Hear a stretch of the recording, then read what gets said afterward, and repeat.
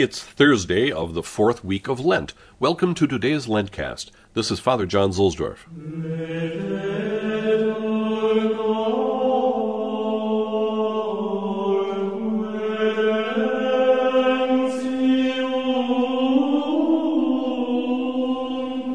Today's Roman station is Santi Silvestro e Martino ai Monti. Among the famous titular cardinals of this church in the past were St.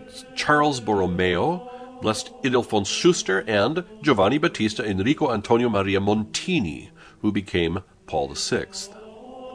This church is in the Suburra area of Rome, between the Forum and the long slope up the Esquiline Hill.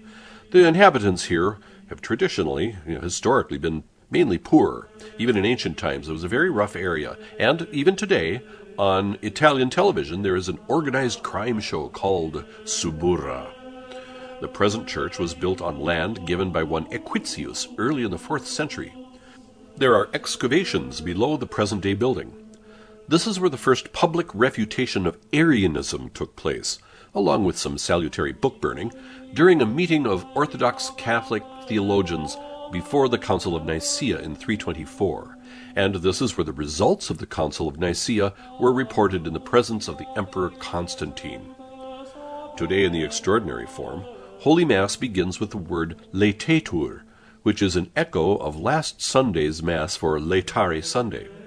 Laetetur cor corentium Dominum, let the heart of those seeking God rejoice. In the readings, there are miracles of resurrection. The first has Eliseus raising the son of the Sunamite woman, and in the Gospel we hear how the Lord raised a young man of Naim. We are reminded in the post-communion from John 6, the bread that I will give is my flesh for the life of the world.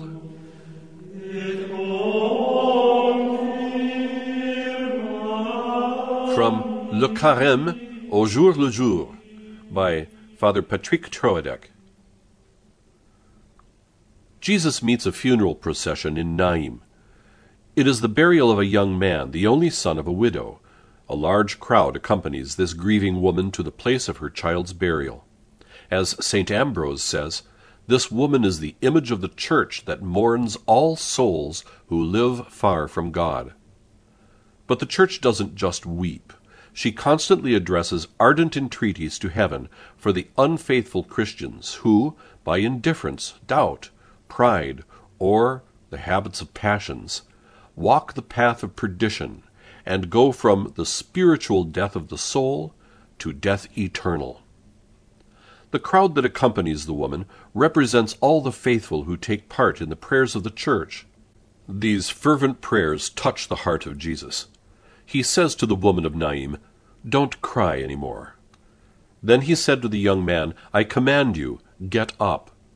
And the dead man got up and began to speak. Then Jesus returned him to his mother. Today, Jesus often repeats the miracle of the resurrection of the gospel. As St. Augustine pointed out, as this mother is full of joy at the resurrection of her child, so too the church, our mother, rejoices in men who spiritually rise from her womb every day. O Jesus, I want to unite my prayer and my sacrifices with yours, so that all those who must rise to real life may hear your voice. May they rise to obtain resurrection through the sacrament of penance. Then I can exclaim in my turn, with the people of Naim, God has visited his people.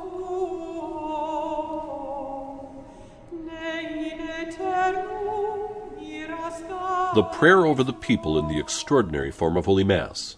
Oremus, humiliate capita vestra Deo. Populi tui Deus institutor et rector, peccata quibus impugnatur expelle, ut semper tibi placitus, et tuo munimine sit securus. Let us pray. Bow your heads to God. O God, teacher and ruler of your people, drive out the sins that assail them, so that they may ever be pleasing to you and secure under your protection. Through Jesus Christ, thy Son, our Lord, who liveth and reigneth with thee in the unity of the Holy Ghost, ever one God, world without end. Amen.